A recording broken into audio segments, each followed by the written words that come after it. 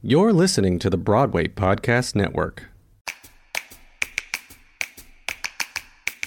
In 2014, I saw the Broadway production of Ayad Akhtar's Pulitzer Prize-winning play, Disgraced. The play honestly rocked me, and I don't think it's hyperbolic to say it changed my life, or at the very least, the way I understand theater. My brain spun as I digested what I had seen on stage. I needed to unpack this. My name is Ruthie Fjerberg, and that night at the theater was when I realized these artists are only starting the conversation. They're placing the ball center court, and we're not picking up the ball. Well, it's time to pick up the ball. It's time to continue the conversation. Now, I like to think of theater not just as a place or a presentation, but as an action.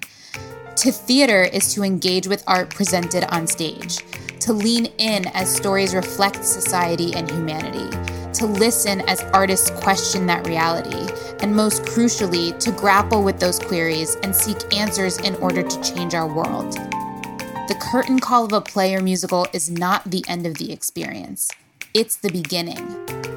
Why We Theater is a podcast at the intersection of theater and social justice.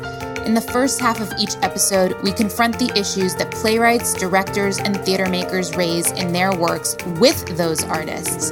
And in the second half, we add in a panel of experts, people who do the work on the ground, in order to help us wrestle towards answers and provide actionable steps we can take in our own lives to produce tangible change.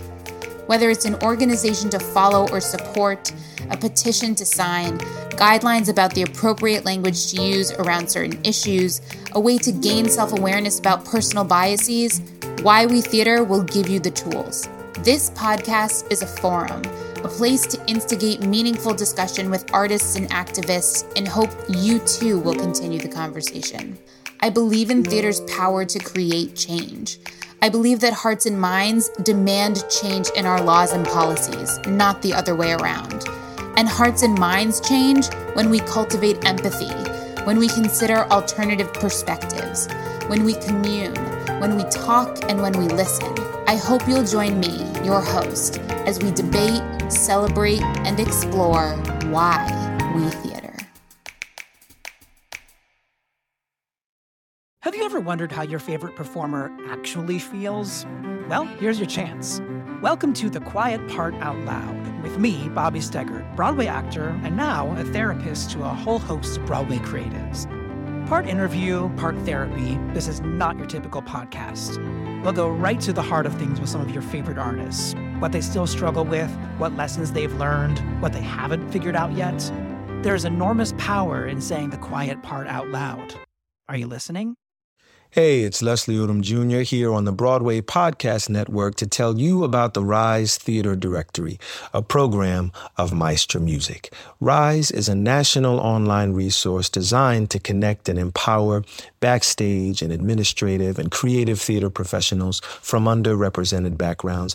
If you work or aspire to work in the theater community, this can help you find your next project. And if you hire theater professionals, search the Rise Theater Directory to find your next team.